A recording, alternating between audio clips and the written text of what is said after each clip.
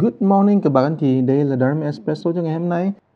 Hôm nay mình nói về cái đề tài mà thầy gỡ rối vì cái đề tài này nó không biết chừng nào mới gắn xong cả, nhưng mà thầy xin kể các bạn nghe một chuyện là có một cái bác đó kể với thầy nghe câu chuyện như thế này, là rằng đứa con của bác đó, đứa con trai rất dễ thương, mười mấy tuổi thôi đó, nhưng mà từ xưa đến nay là nó rất là dễ chịu, dễ thương, lúc nào nó cũng sống với gia đình rất là tốt đẹp. Nhưng mà khoảng chừng một năm nay thì nó bắt đầu biến dạng. Là bởi sao vậy?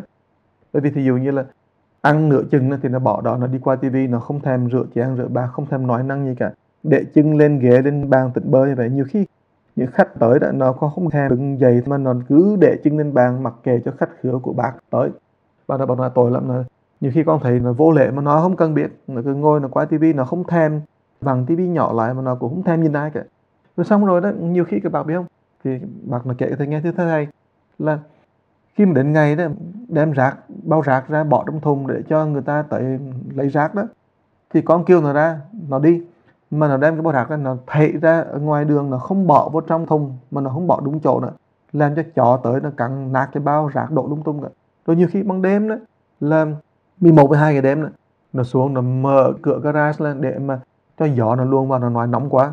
Rồi xong rồi đó nó lại văng nhạc lên ồn ào 11 2 giờ đêm. Những người xung quanh đó, họ điện thoại tới, con xin lỗi, họ không chịu. Thằng nhỏ nó cứ định nó không văng âm nhạc xuống. Rồi cuối cùng họ kêu cảnh sát tới, hú keng ồn ào cả, bắt nó tắt. Thì lúc đó nó mới tắt, mà nó còn hầm hực lung tung cả. Thì lúc mà cảnh sát vừa quay đi là nó chửi đủ thứ chuyện cả, rồi nó còn mắng mẹ của nó nữa. Ôi trời, thưa thầy, con thấy là con không biết làm sao cả. Con cứ nói cái này là cái bệnh của teenager, nhưng mà con tưởng là như vậy là chuyện thường, nhưng mà con không ngờ là tại ra một năm sau nó kéo dài, nó cũng càng ngày càng tệ hơn. Đến cái độ là bây giờ đó nó nói với con là nó muốn mua khẩu súng. Ôi trời đất ơi, con sợ gần chết luôn. Thầy làm sao mà giúp con gỡ rối? Thưa các bác đó, thì thầy lúc đó thầy không hiểu được vấn đề này, cho nên này mới đi vô thầy mới tìm tài liệu trong American Psychiatric Association để coi thử nó thuộc cái bệnh gì không. Tại vì phải biết nó có cái bệnh gì mới được. Thì không ngờ đó, thì trong lúc mà thầy đi tìm thầy mới ở trong cái manual của bệnh viện của chuyện mà bệnh tâm thần đó, thì họ có liệt kê 10 cái bệnh. Thì thật sự đó gọi là bệnh, mà gọi là cái thói, cái pattern, là cái nề nếp đó mà con người mình dễ đi vào trong đó. Nếu mà mình biết sớm đó, và có một cái đoàn thể, có một cách để mà giúp cho mình, gọi là consultation, là tư vấn, dạy dỗ, education, dạy dỗ, giáo dục đó, thì mình sẽ không bị bệnh nặng lắm. Còn nếu không mà cái bệnh nó quá nặng, nhiều khi phải uống thuốc các bạn ơi.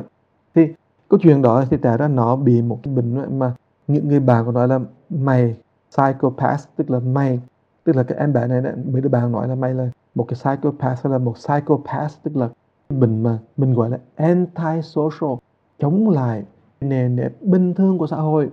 Cái định nghĩa trong sách vở nói là a pattern of disregard for and violation of the rights of others, là một cái thói quen, một cái nề nếp mà thường thường là mình quay thường, mình gạt ra ngoài, mình không thèm để ý tới quyền lợi của kẻ khác. Ví dụ như ban đêm người ta ngủ rồi mình không cho ngủ và nhạc ồn ào, hoặc là sự chống đối lại, xâm phạm quyền lợi của kẻ khác. Thí dụ như là người ta muốn ngồi đó không, mình để cái chân lên ghế, mình không cho người ta ngồi xuống, hoặc là mình không có tôn trọng người khác. Thì em này có cái thái độ là càng ngày đó càng khó mà liên hệ với những người bạn xung quanh, và không còn cái thái độ friendly, là rất là hài hòa cũng như là thân thiện với những người khác nữa các bạn. Càng ngày càng khó chịu, không thân thiện. Và thái độ không thân thiện là đi tới cái chỗ là hostile, tức là rất là dữ dằn, nghĩa là kình trọng với những kẻ khác. Và thường thường là opposed to social order, tức là chống lại cái order, là cái luật lệ, cái nề nếp của xã hội, chống lại. Và hoặc là chống lại cái nguyên lý mà xã hội được xây dựng lên. Tại vì ví dụ như là cái chuyện nhiều khi các bạn có biết là anti-social, thầy có kể một cái chuyện cho bạn nghe đó. Thì có vị thầy đó đấy, khi mà ông tức quá đó, ông ở bên Anh, các bạn biết sao không bà? Ông tức quá, ông đi xuống đường, ông đi giữa cái đạp ngay trên cái lằn trắng chia cái đường đi của xe bên này và xe bên kia, ông đi ngay cái đường trắng đó, ông đi bộ đưa hai tay ra tịt bơ như vậy đó. Thì ông không đi ngược lại khi mà người ta bắt ông ngồi ông chửi bới lung tung cả. Thì ông cũng là depression bạc, nhưng mà ông thích làm như vậy đó. Tại vì ông nghĩ tôi giải thoát, tôi không sợ ai cả. Không được lạ lùng như vậy các bạn. Nhưng mà cái đó đó, bây giờ người ta định nghĩa đó là anti-social, hay là psychopath, hay là sociopath. Thì em bé này bị trong cái trường hợp đó, và nó có 10 cái dạng lần các bác ơi. Là nó có 10 cái bệnh hay là 10 thói quen này mà rất là nguy hiểm, mà đó là những thói quen mà rối rắm mà mình không biết. Tại vì khi những em làm như vậy hay những người mà có những cái thói này đấy thì thường thường tạo ra rối rắm cho người khác. Thứ nhất là mình gọi là anti-social, bây giờ thầy nói tên trước thôi, rồi từ từ thầy sẽ bắt đầu giải thích sau. Thứ nhì là avoidant, thứ ba là borderline, thứ tư là compulsive, thứ năm dependent, thứ sáu là histrionic, thứ bảy là narcissistic, thứ tám là paranoid, thứ chín là schizoid, thứ 10 là schizoid type.